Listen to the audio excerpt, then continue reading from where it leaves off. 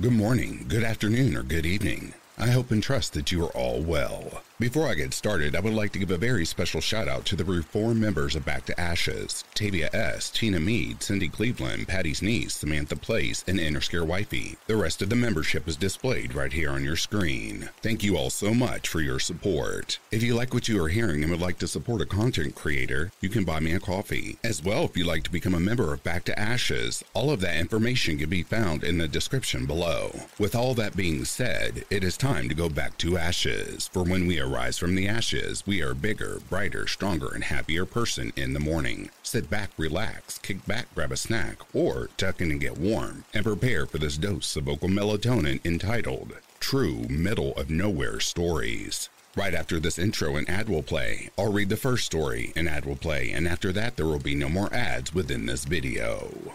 Quick note, in case you hear cracks, booms, or loud thuds, please remember it is my neighbors setting off fireworks. I do apologize. Let's get started, shall we?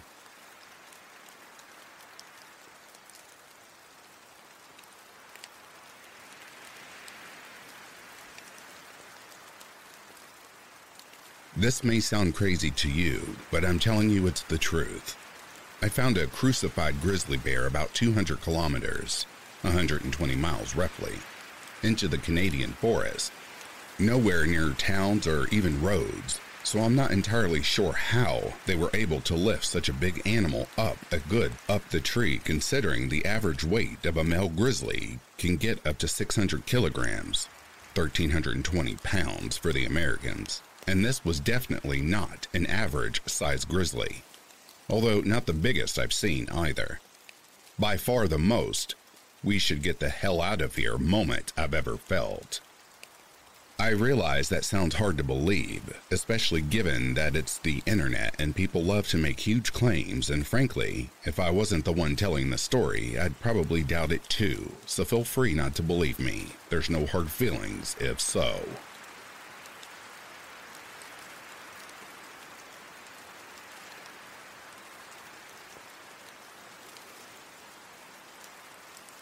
I lived on a large cattle station in New South Wales Australia until I was 16. A few years before we left, my dad and I were out looking for a few lost cattle in the back paddocks which back onto quite steep, rocky mountains. We were crossing a shallow creek when our horses started snorting and getting flighty. There was movement above us, up high in the trees. My horse started rearing, and just as Dad reached over to grab my reins to settle the horse down, something big and gray dropped from the trees right between us. Our horses took off in opposite directions. It took all my strength to pull my horse up. Dad eventually came to me and was quite anxious about getting us away from there. I asked him, "What's wrong? What was it?" "It was a roo," he said. It had been gutted and dead a while by the smell. He threw another look over his shoulder and got us moving a bit quicker. I heard him mutter to himself, "How the hell did it get up that bloody tree?" He never went out without a gun after that day. There's stories about big cats out in the Australian bush.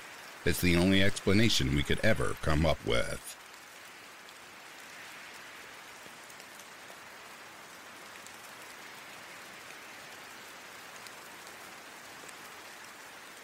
A friend and I are hiking several miles to camp in the wilderness. It started raining with sleet. It's about 35 degrees and late afternoon. We are about 9 miles in. There are no connection trails near this trail. We see an older guy walking towards us on this specific trail. The first person we have seen since starting the hike. He's got zero equipment, soaking wet, and wearing tennis shoes, a t-shirt with blue jeans. He said in a slurred speech, "It's beautiful out here, very quiet, and the colors." The closest town is backwoods and known for drugs and meth. My friend and I have a couple of $1,000s worth of hiking and camping equipment on us. We get nervous talking to him and start walking away. He followed us 50 yards back for another 3 miles, and then we didn't see him again. We didn't get much sleep that night when we finally set up camp.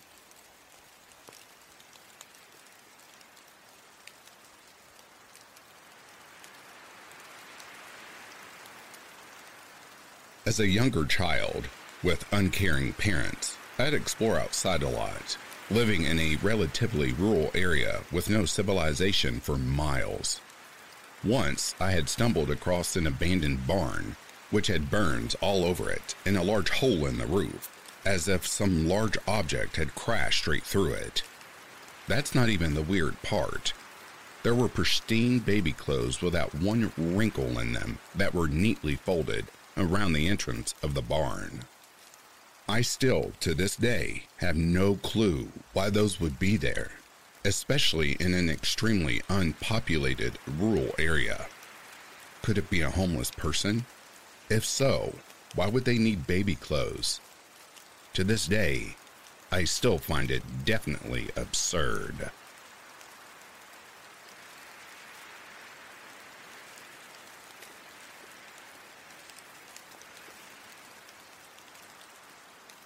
Some 20-odd years ago, I was reconnected with a family member. Said family lived way up in the hills of North Carolina and had given me direction to his house. I was driving my vehicle and my sister was in hers, following behind. We each had CB radios so we could communicate on the way. We're driving and I look. What I thought was the correct road, and the dirt road immediately climbed at a very steep incline. We slowly make our way up and around this road, and it comes out to a dead end. At the dead end was an old rundown house with a huge front porch. On the porch was a plethora of things such as an old ironing board leaning against the window, crates of soda pop bottles, a few feed bags, etc. An older gentleman was sitting in a rocker, and he had a long rifle sitting across his lap. To his left, who I assumed was his wife, and she had one of those old-timey wash tubs at her feet, and she was washing clothes. Then there were several barefoot and no-shirt kids running around. Well, they had stopped when we pulled up to the house. And there were, of course, several hound dogs laying around. Every one of them just stopped and was staring at us. I slowly rolled down my window and said, very politely, "Excuse me, sir, I think we took a wrong turn." He slowly was rocking in his chair, both hands on the rifle, and just said one drawn-out word. "Yep." I picked up the CB mic and told my sister, back up now, back up." And we backed all the way back down to the highway. One of the most surreal things I've ever experienced. It was like we drove back in time, or something else.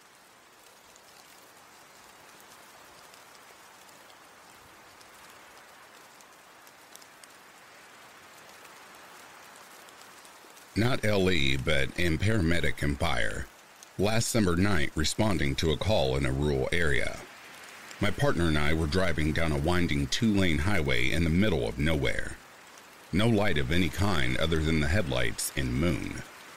We're coming up on a sharp right turn when I see a man traveling across the grass from an area of brush.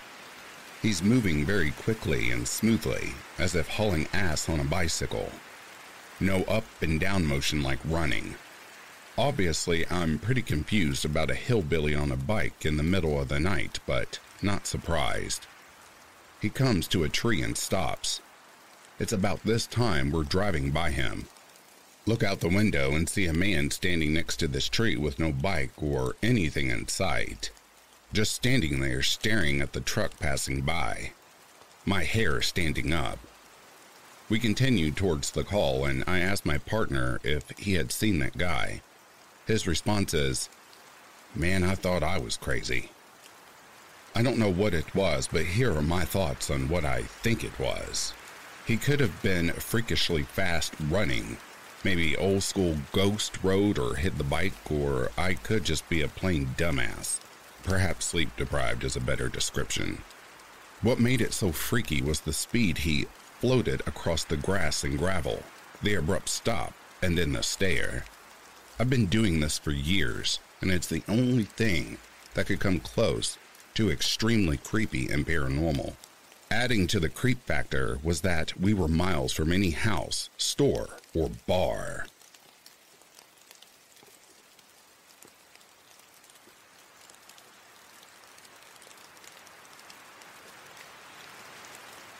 Not sure why, but I've been thinking about this happening all day from about this time in 2016, so I thought I would share it with you. In April of that year, I had done 9 days on the Appalachian Trail, and it was truly life-changing. So I had the camping bug, very bad. The whole year, I was hammock camping any possible chance that I got. The farm I grew up on sits up on a hill overlooking a creek bottom area where tobacco and soybeans are grown. An absolute beautiful area, and that creek looks more like a small river at times. This is an area where arrowheads are found often. Just a mile away, an Indian burial ground was excavated when I was in 4th grade, where the high school sits now. I remember it very well, and I was a half a mile walking distance from my home. Our driveway at one time had been a county road, but it dead-ended on our property. But who knows when that happened. At one time, it was a well-traveled route, probably back when the county was settled, originally at the very least. After all, it was only a mile as the crow flies from the county seat. The old road cuts deep into the hills, and there is a little offshoot gravel road that diverges off of it that goes down to the creek bottom in front of our house. I was feeling nostalgic and decided I was going to camp in the creek bottom at the end of the old gravel road. This is something we had done often in that general area growing up, and it felt as familiar to me as the back of my hand. There was an old barn that stood there when I was a little kid, but it was long gone. I decided to make my camp on the opposite side of that road at the edge of the bottom, not even going as far in as we usually did. I made a little fire, set up my hammock, and chewed on a snack I had brought with me. For some reason, I wasn't feeling all that comfortable. I was trying to settle down into the idea, but I was really ill at ease. Keep in mind, this is a place that is basically in my parents' front yard, maybe a quarter of a mile from their front door. I grew up here and have played in this very spot since I was a small child, but I felt extremely uncomfortable. I did 9 days on the Appalachian Trail without any feelings like what I was experiencing at that moment. I was determined to stay down there and laughed at myself. It was a pretty calm and quiet night. Then, all of a sudden, a big gust of wind blew through camp, out of complete nowhere and calm. It made no sense. I was basically surrounded by a camp of trees nestled up against the hill at the corner of the bottom. It was really odd for a gust of wind to come in where I was. If you could see the topography, you would understand what I am saying. Then I really started to feel a heavy sense of foreboding. I felt like I wasn't alone and that I was being watched. I was still trying to rationalize it out when all of a sudden, I heard a few deep snorts that sounded as if they were in my general vicinity, at the most 15 feet away. But I heard no footsteps, no rustling, just snorts. I thought to myself it had to be a buck, but why didn't I hear it moving? The hair on the back of my neck was standing straight up, and I decided it was time to go.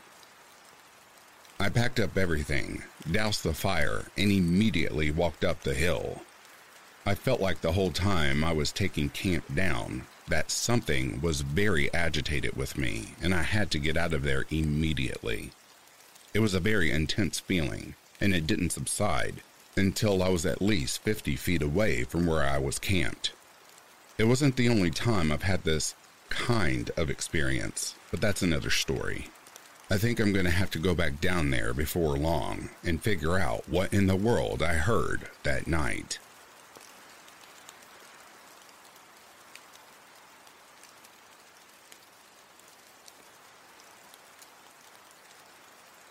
I was 14 and in the Boy Scouts, and we were on a canoeing trip down the Buffalo River in Arkansas.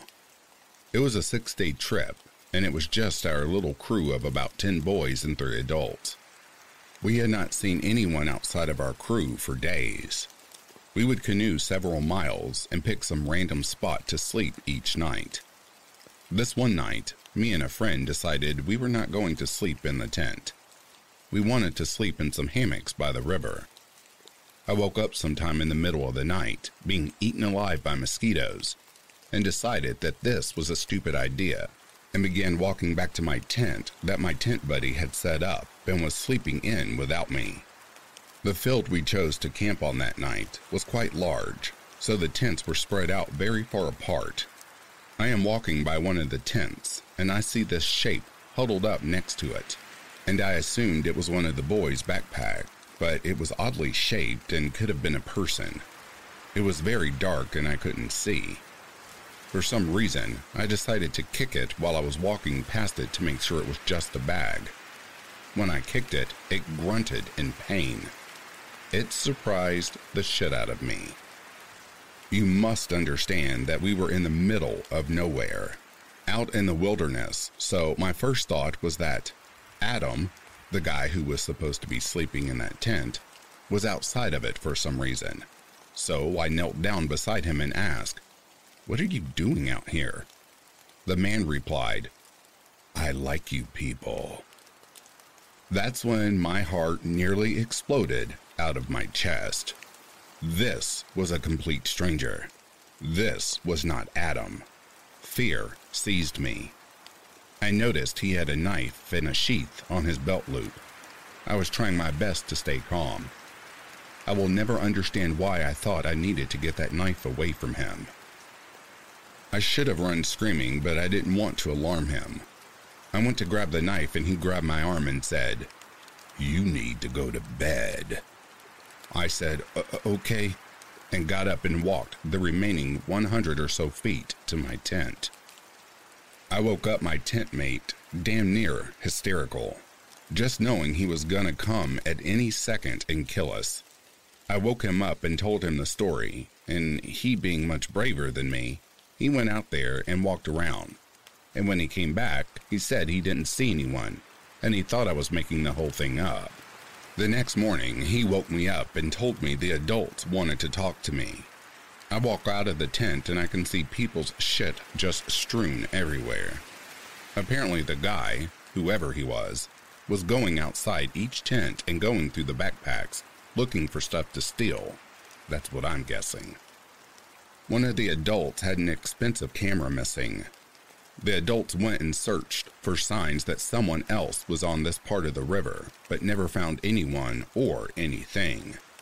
To date, that is the scariest moment of my life, and though I am 36 years old and my wife mocks me, I still sleep with a nightlight on.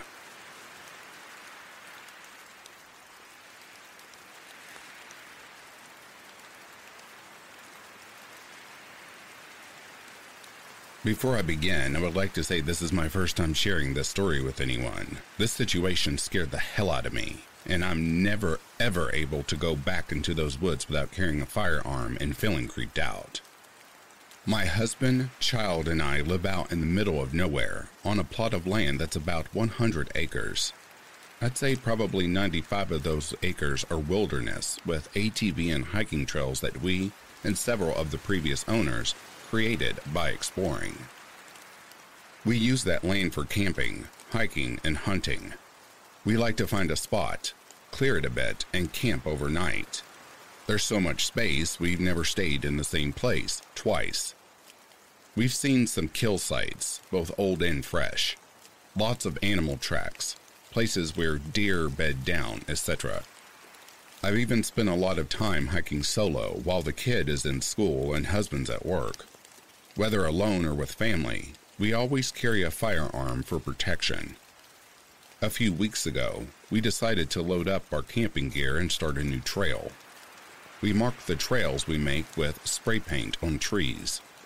We were pretty far in the woods, having hiked almost an hour when the atmosphere seemed to change. I don't know who noticed it first, but my husband, who was leading the three of us, turned around and gave me a concerned look. The birds had stopped chirping. The insects had gone quiet. There were no sounds around us. When in the woods, complete quiet is rarely a good thing. We continued onward, hyper aware of our surroundings while our kid continued merrily talking. We came to the stream that marks the midway point of our property. We stopped for a few minutes, my husband and I in a stare down with each other. We both felt something was off, but didn't want to scare our daughter. I finally broke the silence and said I suddenly didn't feel good and that we should go home, now. My husband nodded in agreement while our daughter voiced her protest. Too bad, kiddo. We turned around and started back. After going a few hundred yards, still in silent wilderness, I looked to my right and saw a person crouched down in a ghillie suit about 150 feet off our trail. I'm positive they saw that I noticed them, but they never moved. I cleared my throat to get my husband's attention, and when he looked back, I put my hand on the gun in the holster on my hip, which caused him to readjust his rifle in preparation of anything. I sped up my family and we hurried back home. I told my husband as soon as we were inside. We decided to call the police and report the trespasser. Filed a report and was told to call again if we saw anyone. A few days later, my husband and I went out alone and set up a bunch of deer cams. We didn't go back out into the woods for maybe a week. Then, he and I ventured out to retrieve the cam footage. Out of the 9 cameras we placed, we caught a person in a ghillie suit in 2 images.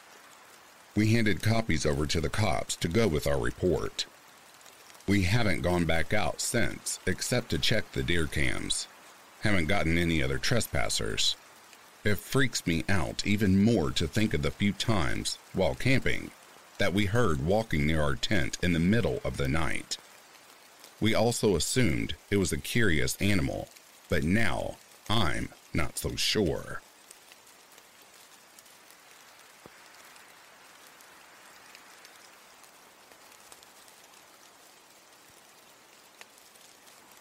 When I was a theater study student in the Midlands of England, we had to take our little theater company on tour around the local rural countryside as part of the practical side of the course.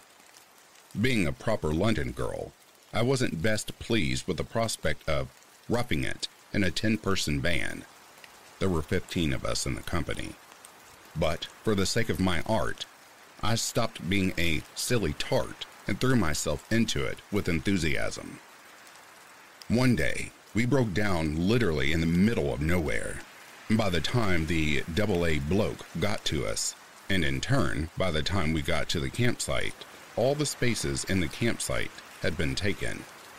We had 3 performances locally the next day. It had gone 8 p.m., and it was almost pitch dark. We didn't have many options left open to us.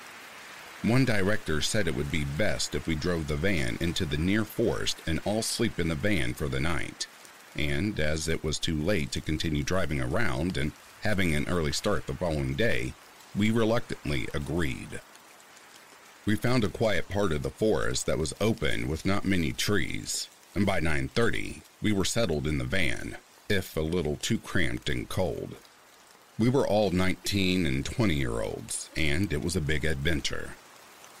At around 11:30, I was stirred awake by one of my colleagues screaming and another bloke saying, "This is so bad, we are so screwed."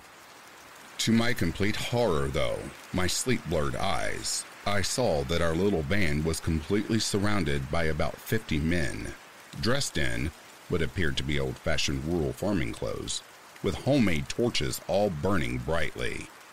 I started panicking but didn't scream. I couldn't take my eyes off the men. They weren't moving an inch, didn't have an expression on their faces, not even when we bibbed the horn at them. 2 of the blokes even got out of the van and shouted at the men, to the total horror of everyone else. Still, nothing. Needless to say, we were all terrified. Every time we tried to move the van, the men moved a step forward. At 1:30, all the men suddenly just turned around and walked away through the trees. We were absolutely knackered, too tired to drive anywhere else, so we took turns in keeping watch in case the men came back, but they never did.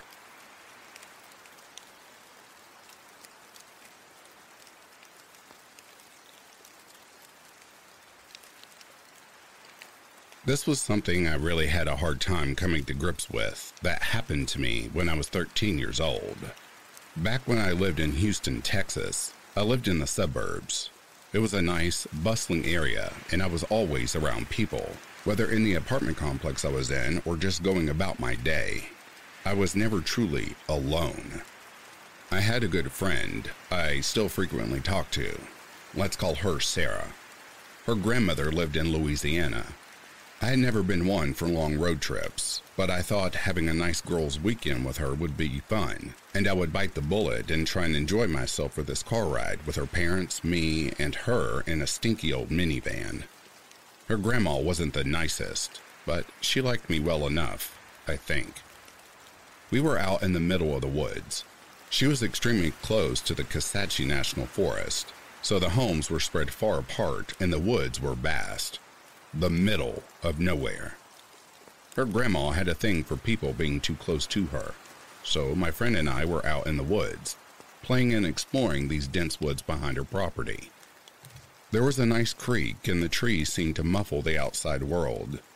There were birds chirping, and we saw lots of wildlife, lizards, squirrels, chipmunks, etc. This forest was crawling with life. It was absolutely amazing. We must have been out there for at least 2 hours, because as the sun was starting to set, we started to get antsy to return back. Now, her grandma has a huge property. She enjoyed her space, and you must understand, there were no houses or neighbors beside her. She basically spent a fortune on her space. So anyways, we start back and follow the winding creek back up to her house since it was vertical to her place. There's a noise behind us, and it sounded like a dog or wolf. I stopped and my friend did too, and we listened. The noise continued. There's nothing more terrifying than absolute silence and actually hearing something behind you, following you. We were a ways away, but we both were frozen in fear. I was expecting it was a coyote or some wild dog. But as the footsteps from the dark drew closer, I heard a ragged breath that sounded less dog and more almost human. It started off quiet, but it grew louder and almost ravenous as it got closer. I slowly turned around as my vision adjusted to the dark. Now it sounded like something was dragging its legs through the leaves. Then it stopped. There was more silence. Nothing. No sounds, no panting, nothing. We were both petrified. We were scared now to move even an inch, because whatever it was that was with us was so close, it would surely outrun and overtake us. Then we both heard the most bizarre sound in our lives. It was a deep, long moan, and it took us both by surprise. I managed to take a quick look at whatever it was. The sound was coming from a tree a couple of feet from my friend, and I saw it. One hand was gripping the tree, and through the dusk, I could see pale skin and the eyes. I'll never forget those eyes. They were wide and the mouth was gaping like a dead fish. I didn't have time to analyze if it was a man, a woman, demon, or whatever. I just wanted to get the hell out of the woods. The sound stopped as I locked eyes with it. I felt my heart stop. My friend managed to tear herself out of her trance we were both in and grab my arm, and we booked it. We both started screaming and yelling to hopefully scare whatever was after us off. Neither of us heard any noises behind us since we were so pumped on adrenaline, running and screaming, running and screaming. We didn't stop till we slammed the back door and locked it. Not 10 minutes after we got back, I demanded to go back home, and my friend was just as shaken up since both of us refused to stay in that house. So we got a hotel at a nice nearby place, and I left the next day.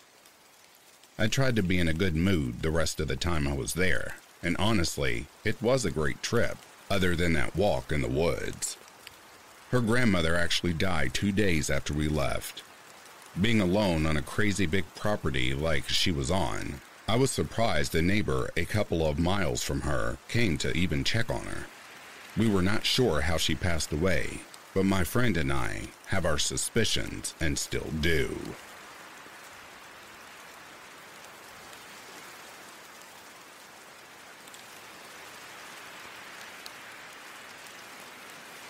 When I was working as a backpacking guide in western North Carolina, my schedule dictated a full 8-day shift with 6 days off. During those 6 days, myself and other coworkers would play in the woods. In the summer, you can't beat a mountain swimming hole. One of our favorites was called Paradise Falls, alternately called Wolf Creek Falls. This is a cliff jumping spot with a huge swimming area, a tiny slot canyon, and an inner pool. Most will venture to do the small jump into the inner pool. Even though it's the smallest jump, it's arguably the least accessible. Even though the jump is 9 feet at most, you must work through a 10-minute rock scramble to get to the top of it. We were all venturing in, and from outside the tiny canyon, you can't see the main pool.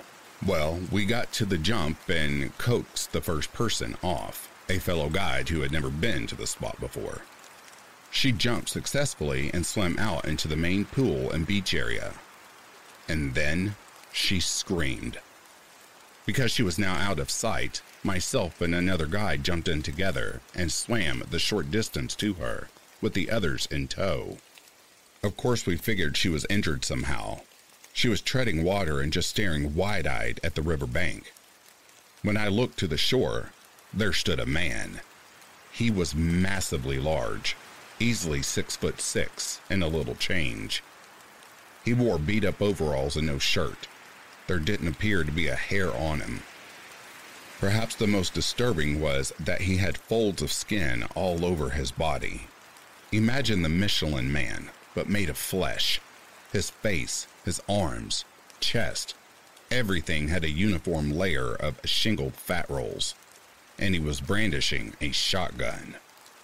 The area around Wolf Creek is just holler after holler, and there are a few residences. And those few have been there for generations, propagated by the same families. These people don't like outsiders, and so they keep relations within the family. I could only surmise that this individual was the product of inbreeding over decades. He just stood there and watched as we scrambled to grab anything important and stuff it in a bag.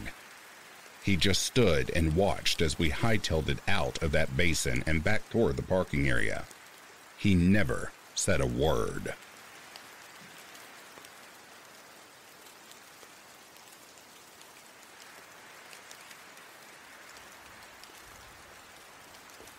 I want to start this out by saying weird stuff has happened all of my life, but this one is the only one of two that has had me scared for my life. I was 16 at the time and at a small hunting camp near the eastern panhandle of West Virginia. The camp has a fairly large pond when you drive in. The camp itself is one large circle with a couple of branching roads. When you come in, you can go straight and up by some old growth pine, with nothing growing at the bottom, and nestled in is a little shack. To the left will take you by the pond, and you can continue onto the road and circle up the mountain where it links with the other road. I have a place on this side about 2.5 miles from the pond. At about 10 p.m. one night, I decided I wanted to go catfishing. So I loaded up my four-wheeler with Tackle Road mining hat with light and a hatchet for any snakes and drove down to the pond on the rocky dirt road. I get down there about 10:30 and my first line is out. Where I'm at has a wooded area to my right that is a thicket of blackberry bushes and a path cut through to another fishing spot, with a road to my left and back down in a little dip.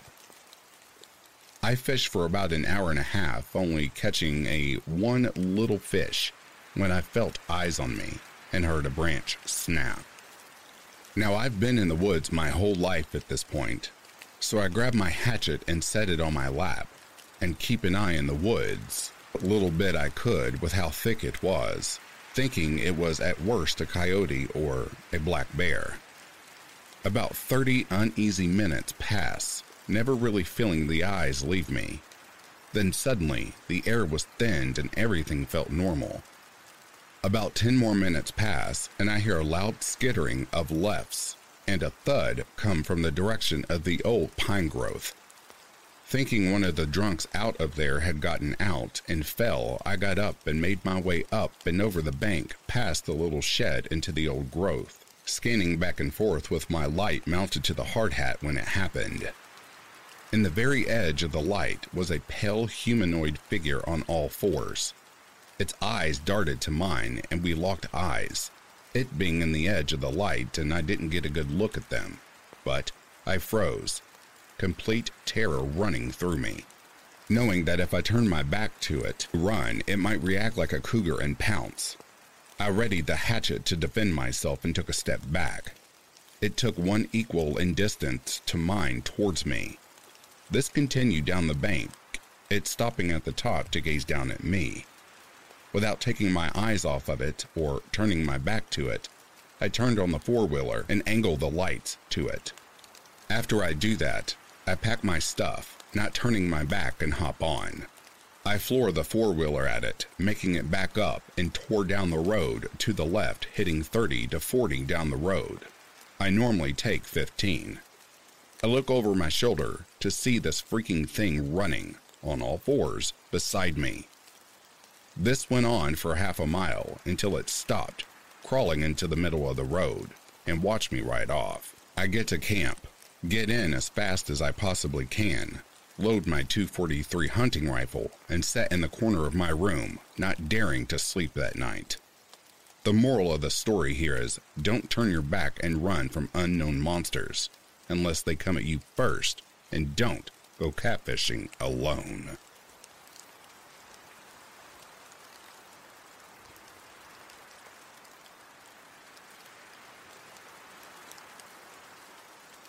My aunt, my brother, and my cousin and I were visiting our grandparents' house in Washington. They lived in a pretty remote area, with only a handful of other houses around, and a good chunk of forest between each of them. Keep in mind it's also kind of an island, so they don't get many funky creatures there. My aunt and I went out while it was dark outside, just walking the path in the forest, and trying to figure out what was making a loud noise. Not a weird one, just a normal forest sound. I said frogs and she said crickets.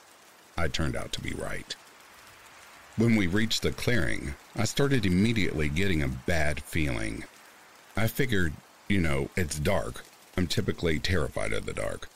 And I'm tired, but nothing is really going to happen. The path was a bit overgrown around there, so we decided to turn back. Right before we did, though, I caught a glimpse of what could have been a really big owl up in one of the trees, just staring right at us. Now, I am an Arizona girl, so I don't know what creatures are normal in the forest, but this thing just didn't feel right to me.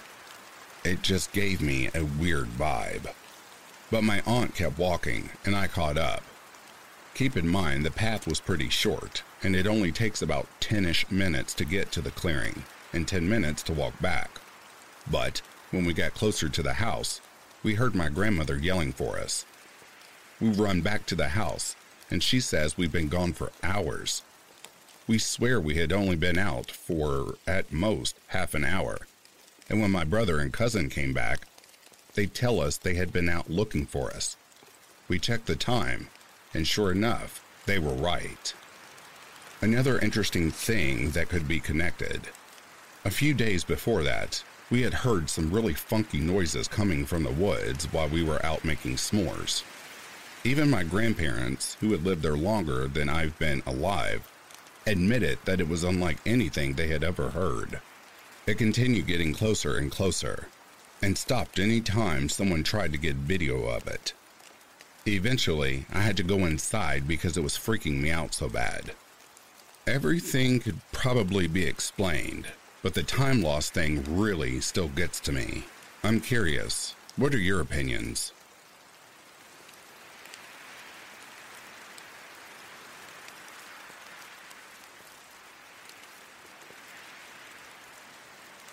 I was driving a shortcut from 29 Palms, California to Albuquerque, New Mexico. 29 Palms is located in the desolate high desert east of LA. The shortcut was completely a 2-lane road through total nothingness, except for passing through Amboy, California. Amboy is a nearly abandoned town, nearly as far below sea level as Death Valley, with a dormant volcano and lava field on one side and a salt flat on the other. It was also, at the time, a hotspot for satanic group activity. So I was driving by myself in the afternoon. I stopped in Amboy and snapped a picture of the city sign, just to prove I was there to friends who dared me to take that route to I-40. I got in my car and proceeded to drive up into the mountain range between Amboy and I-40. Once I reached the top, I am driving north through a canyon with high grass on both sides of the road.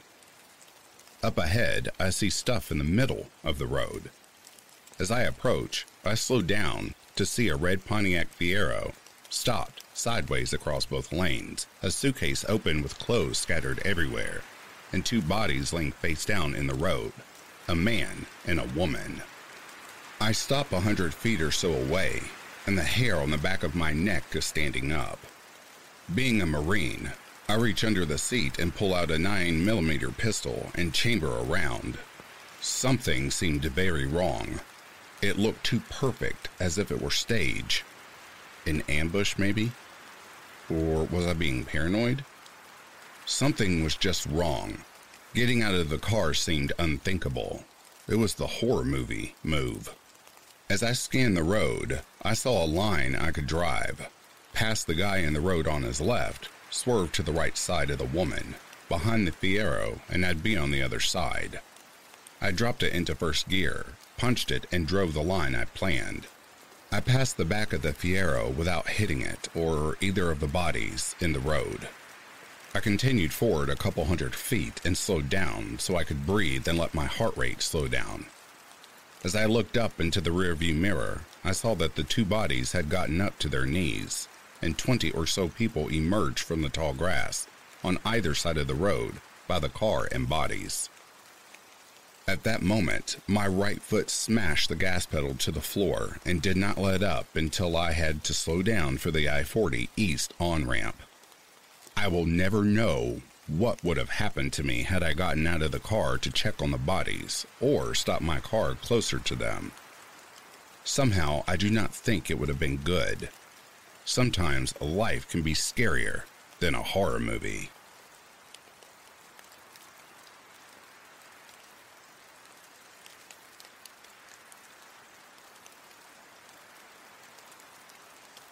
My significant other grew up in a house built in the 1800s, set sort of in the middle of a forest. The closest neighbor was miles and miles away. It was literally in the middle of nowhere. All his life, he had a hinky feeling about the coal cellar, a tiny little room off of the furnace room. When it came time to sell, our contractor and friend asked if we wanted the slats pulled up in that room and a new cement floor poured.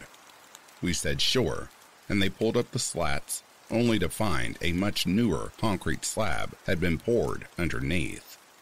Some things are better left undisturbed, I guess. Everyone who spent time in that house saw or heard things. It was mostly completely benign, like every time I passed by his parents' room, I saw out of the corner of my eye 2 or 3 people in older dress standing in the room. Then I heard another friend who had house set for us say the same thing. I even took down the drapes and rearranged the room, thinking it was a trick of the light and shadow. Nothing helped. Same friend staying alone there said he was awakened by people shouting at him. I'm glad that never happened to me. Probably the weirdest thing when my significant other was getting ready to sell the house, remodeling the kitchen, selling off the antiques, etc. He was standing near the fireplace with an antiques dealer, near a stranger, and there was a largish, 4-foot, carved wooden horse mounted above it. It had been there for 40, maybe 50 years. Suddenly, the horse jumps about 3 feet from the wall to land at their feet. It wasn't like the nail finally loosened and the horse fell down. It probably jumped away from the wall. Pretty freaky. Probably the most disturbing was when my father-in-law was pushed down the stairs. The basement was creepy enough. A warren of rooms ranging from the furnace room, the coal cellar, what must have been the wine cellar, etc. But that's where my father-in-law had his workshop set up. The stairs were steep and a bit treacherous. My significant other and I were living elsewhere, as was my father-in-law, but he still used the workshop on occasion. As he claims, one night he was going down the stairs and felt a hand on his back push him down the stairs. He broke his leg, which took over 6 months to heal. I might discount this if this was someone inclined to woo, but my father-in-law was an atheist and a scientist. Still to this day, we are trying to figure out what is haunting this house we own.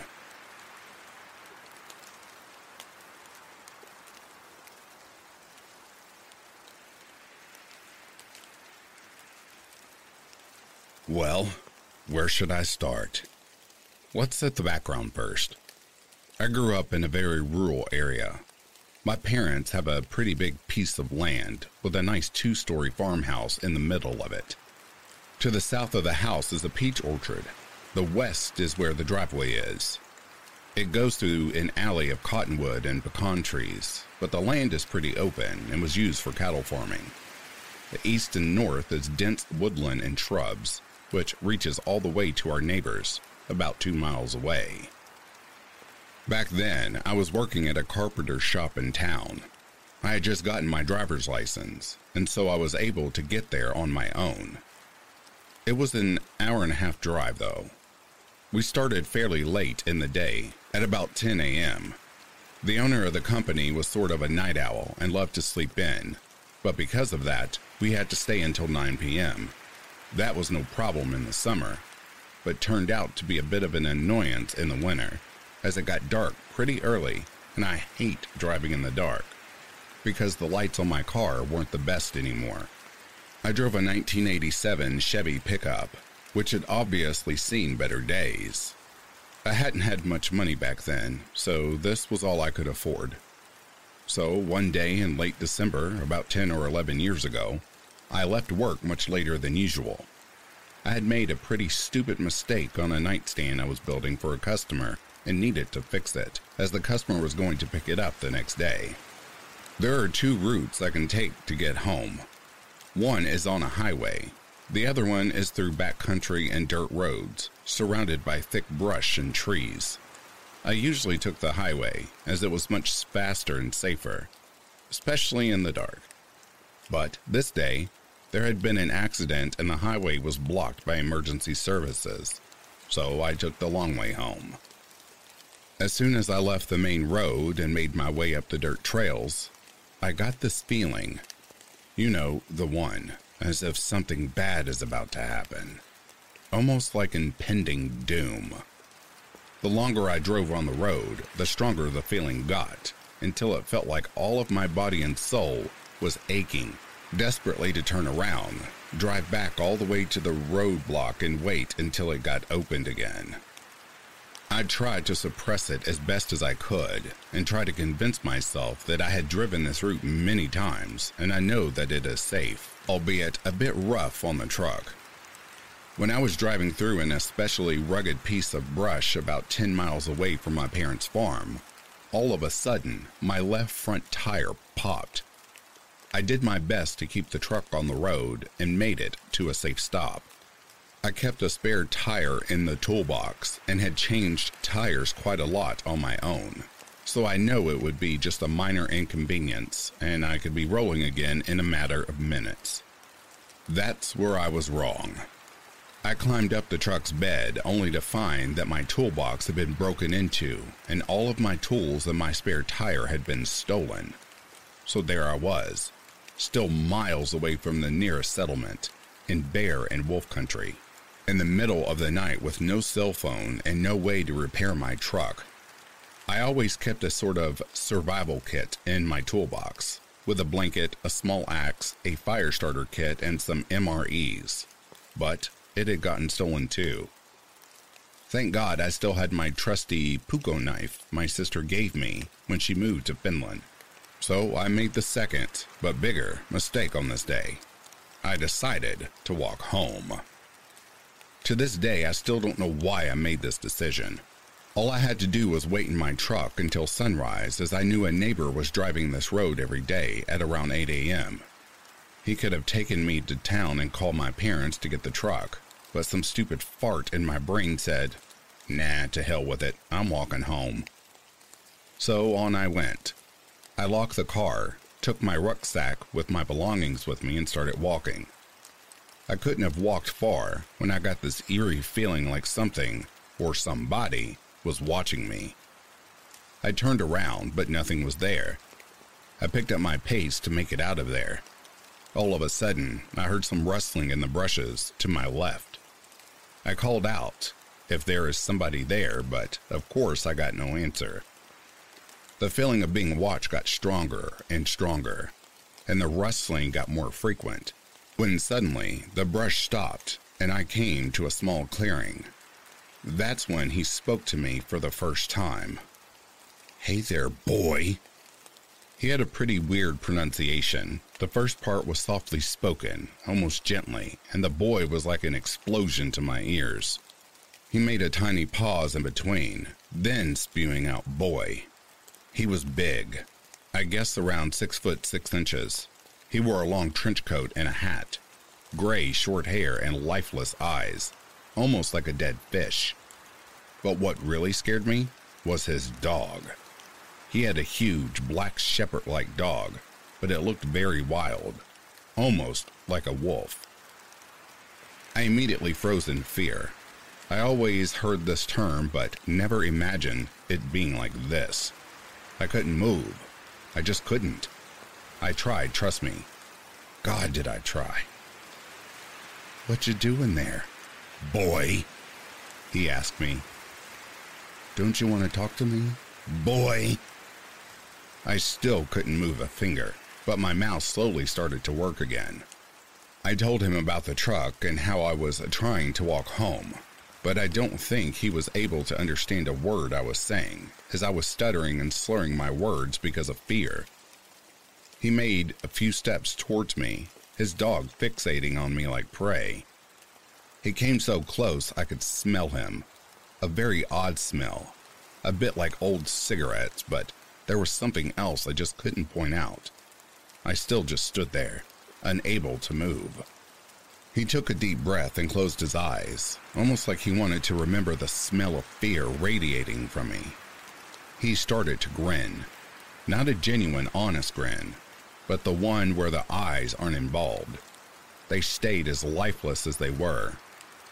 "Be careful out here, boy. There are a lot of dangerous things out of here, boy," said he, and vanished into the brush as suddenly as he had appeared. I started to thaw up and was able to move my body again finally. All of a sudden, my knees felt weak and wouldn't bear the weight of my body anymore. I collapsed to the ground and my whole body started to shake uncontrollably, and I started to sob with relief. As soon as I had regained control over my body again, I started to run. I ran like I never did before, never again. I ran all the way home, which still was quite a long way. I can't describe the feeling of relief coming over me when I saw the all-so-familiar porch lights coming up in the distance and I reached the edge of the woodlands on our property. "Hey there, boy." My heart skipped a beat. I screamed in sheer terror, and I knew that this would be the end of my life if I froze again. So I couldn't stop running. I ran and ran and ran and never even bothered to look back. Once I reached the warm yellow circles of light cast by our porch lamps, I dared to look back. He stood there on the edge of the woods, like he did on the clearing, his dog Wolf on a leash next to him. He grinned this creepy grin again. I fumbled out my keys as my parents locked the back door at 8 p.m., unlocked the door, and stumbled in. Only when I had locked the door, I started to feel remotely safe again. I went upstairs to my room and made sure that all the windows were locked on my way up. When I looked out of my window, he was gone. I told my dad about this when he got the truck the next day. He said this was likely Samuel, an old hermit who had a small cottage down there in the woods and had been living there for at least the last 30 years, but he has never seen him with his own eyes.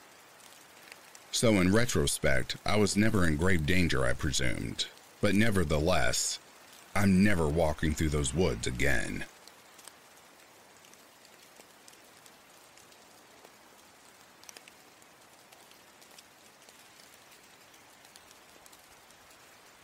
A few years ago, my boyfriend worked in a warehouse that was out in the middle of nowhere, in between railroad tracks and the river. On one side of the warehouse, he had gotten done at work at around 8 p.m., right as the sun was setting. He was sitting outside waiting for his ride and talking to me on the phone. The conversation was normal, until I heard his tone change. My boyfriend isn't one to show his emotions at all, but I could instantly tell something was wrong. I asked what was going on, and he explained that he thought he heard a baby crying from inside the woods. Now, I probably would have second-guessed and thought he was joking around because that's his personality, but the way he was talking, I could tell he was serious. The cries went on for a while, and he said that they eventually turned into wails, and it didn't sound like it was too far away. He disconnected our call, much to my dismay, and sent me an audio recording of what he was hearing. Sure as shit, there were sounds of a baby crying. He told me he was tempted to go into the woods and try to find the source of the sound, and I begged him not to. Something about it didn't feel right. Thankfully, his ride came to get him before he could step into the forest. I've heard these kinds of stories before, and many say that it's something, or someone, in the forest trying to lure people in with the sounds of a baby crying. But I just can't wrap my head around it. It honestly still gives me chills when I think about it to this day. Even my boyfriend doesn't talk about it much because I think it genuinely freaked him out. I guess I'm just curious to see what you all think of it.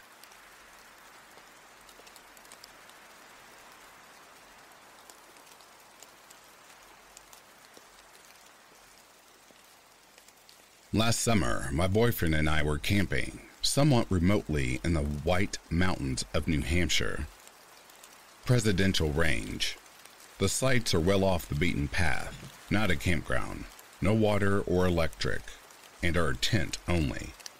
Sites are half a mile to a mile apart, very deeply wooded and isolated. Without a vehicle, you'd have an hour or so walk to the nearest road. In spite of this, it's still a known area and frequented by campers and hikers, but it's still New Hampshire, so it's already very weird.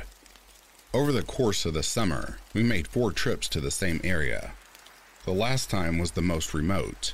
With no restrooms, we used the woods.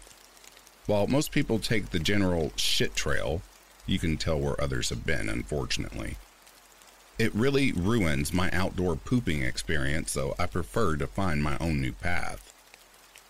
In doing so, I wandered a fair distance from our tent site through heavy woods, stopping at the edge of a big thicket of skinny pine trees.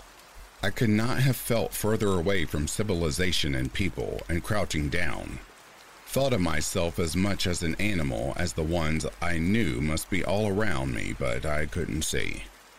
It wasn't eerie, but rather hypnotic, just me and nature. I felt anything or anyone could be watching me, and I would never know.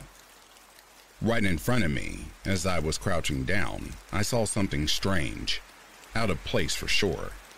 2 pine trees had been roughly chopped to about 2 feet stubs. These are skinny young trees, the type that break easily or can be pushed out of the ground in cold or mushy weather. Each stump was wrapped near the top with gray duct tape. A lot of it. My immediate thought was, something was tied up there, and then the trees were chopped rather than unwrapping the tape. But why? And off of what? what was being held there. This was not the end of a trail. It was really in the middle of nowhere. Someone else would have found it in the same way I had. There would have not been room for a vehicle, or an ORV or dirt bike. This was someone in the woods that tied something up to these two trees using a lot of tape. Suddenly, I feel the density of where I was, and that I was within yelling distance of my boyfriend and our site tent, but I wasn't alarmed. I could see it wasn't new, but the tape also wasn't faded or worn that much. I looked around the ground nearby and didn't see anything else with tape or signs that something had possibly been built there. It simply looked like something was tied between two trees with duct tape, and for some reason, the trees cut at the top above the wrapping, leaving two stumps somewhat resembling torches in the ground. Not burned, but that's the best way I can describe the appearance of this. The taped stumps were only about 3 feet apart, not very wide. Important to note, this would not be from hanging food or meat, or a kill from hunting a deer or something, high up between trees. If a person had been tied up there, it would seem they would have been in a sitting position. The tape was low to the ground, not high. I took my boyfriend back with me later to show him, and we both agreed we wouldn't come up with any explanation other than someone tied up between these trees. But what and why?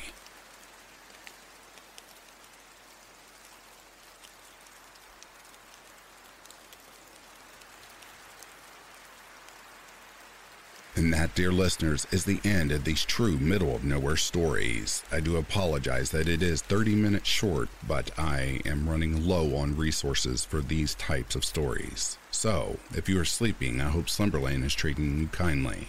If you're awake, I hope you've enjoyed this collection. Until next time, I'll read to you soon. Have yourself a good morning, a good afternoon, or a good night.